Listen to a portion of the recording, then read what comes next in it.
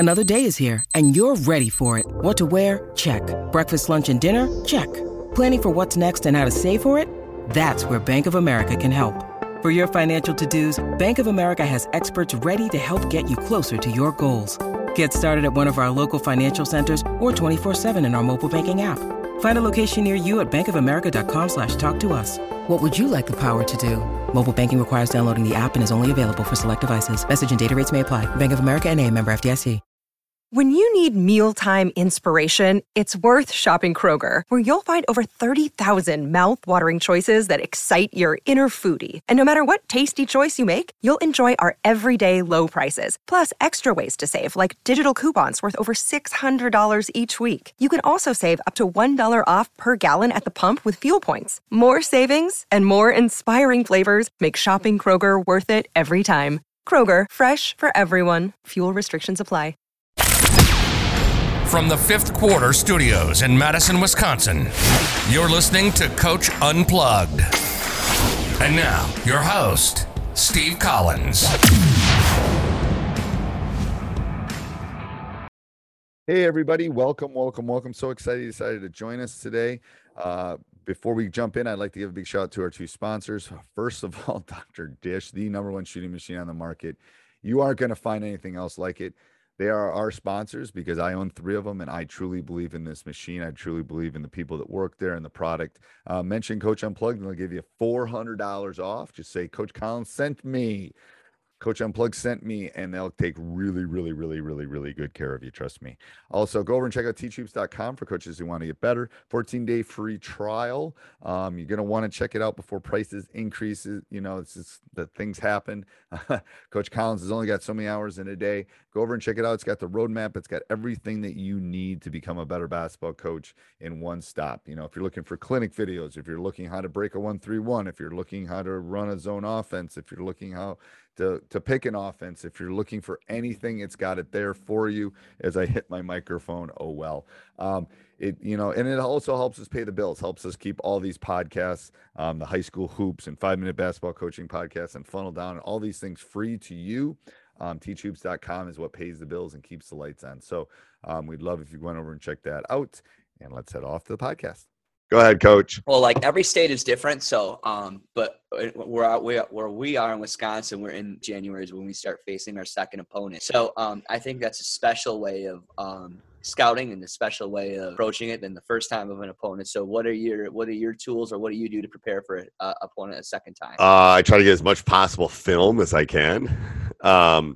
I try to have a couple things in my back pocket that they haven't seen. And I try to, I really think it's about matchups. I really think it's about who can defend whom and how long can they do that. So that's part of it, I think. I think that's a big part of it. Yeah, I mean, I that's where I spend my time. I spend my time on matchups. I spend my time on looking at film and looking for specific things that they're doing. I spend my time on trying to have some things in that, maybe I'm going to save them for tournament. Maybe I'm going to save them for this, just depending on how the meaning of the specific game. But I always try to have those things ready to go or rock and roll for that second opponent. And again, depends on where that second opponent is, in the pecking order. If they're one of the top teams in the league, it's going to be a little bit different than if they're one of the bottom teams. I'm probably not going to show my hand if I think, we can probably win this by just running X, Y, and Z. Right. I'm going to just try to work on X, Y, and Z and get really good at it. And knowing that I got other things in my pocket if I need them, but probably not going to show them. I don't know. You see it even in the Big Ten or the ACC and all those things. You see all that stuff that, it's the second round is brutal. That's where, again, football coaches have it easy for the most part, unless it's tournament time. Yeah,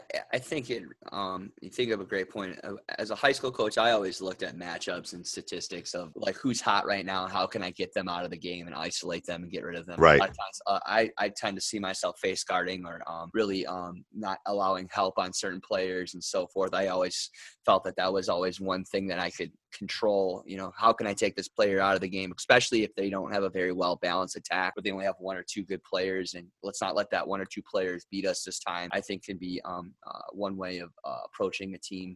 And then finding another way to beat them. If you beat them the first time, they're gonna probably be prepared for the second time. Right? It's like they're not sitting around going, "Oh, they're gonna beat us." They obviously have watched They've obviously watched the film why you beat them the first time, going to do to beat you opponents second order. And then also, think about how they beat you the first time and what you can do to better yourself the second time. But I think you put up a good point, is that too often I know a lot of coaches will look at the previous game film that they played, and that's basically what they go off of. I think it's really important to look at other game films, go watch them play multiple times, because the team is way different than they were 5-6 weeks ago most of the time. They might have had a certain player, a sophomore kid might come out of the woodwork and now he's playing really good basketball, or they've made adjustments to the lineup where they're running a completely different offense. I mean, good coaches, they're constantly making adjustments. So I think watching recent film is huge. And you can't make every decision on the last time you played them. I think you look at some. You can definitely make some adjustments on that. Yes.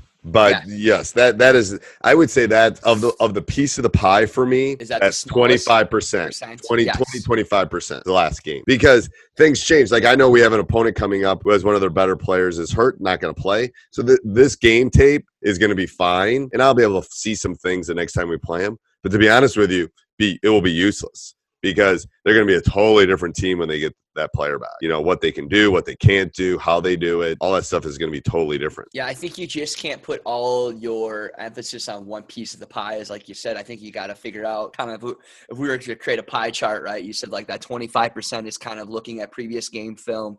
I think another one is looking at current statistics of overall the season data, where their highest scores are, or who's hot right now. I don't know how every state is, but I know a lot of people in our state, they're constantly posting stats continuously daily, looking at, all right, this guy has scored 15 points the last 3 games. Right. Like, what can we do?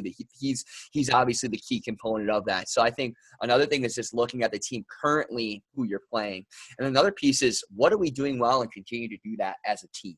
I think a lot of times we focus on everything goes against who we're playing, but also what can we do as a team to make sure that we are in the best outcome to be successful, not just what they're doing, what we can do. I agree. I mean, it's always kind of looking for strengths and weaknesses, looking for what they're doing. And the thing is, my team now is not the same that it was 6 weeks ago. Like, we've changed. So literally November tapes, I don't even look at. I take them for stats, but I don't even watch them. Like, come March, I'm not watching November tapes, because they're not the same team. They're better conditioned. They're in a better psyche. They're in a better comfort level. You can't. That's why, like, I'm going to go scout this team that I'm going to play in February, but I'm going to scout them in November. Well, that's just a waste of your time. They're way different than they are that standpoint. So, and so being recent film, I think, is huge. Recent film is good. I agree. All right. Anything else, Coach?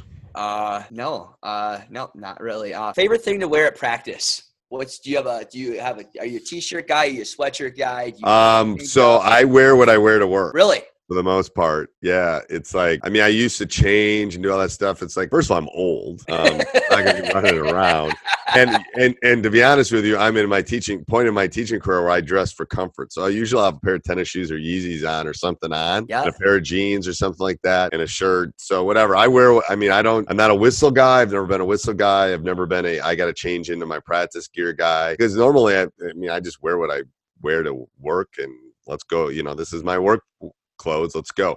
I don't want to waste, to be honest with you, I don't want to waste the time to change and then rechange. I just don't want to wait. I mean, I probably have saved days of my life by not doing that.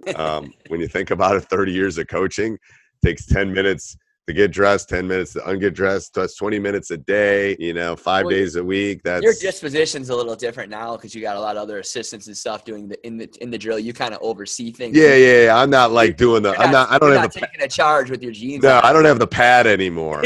So in the day, I would probably get something that was a little bit more comfortable. But I'm not doing pad work underneath. Right. I might break my hip if I do that. What are you talking about?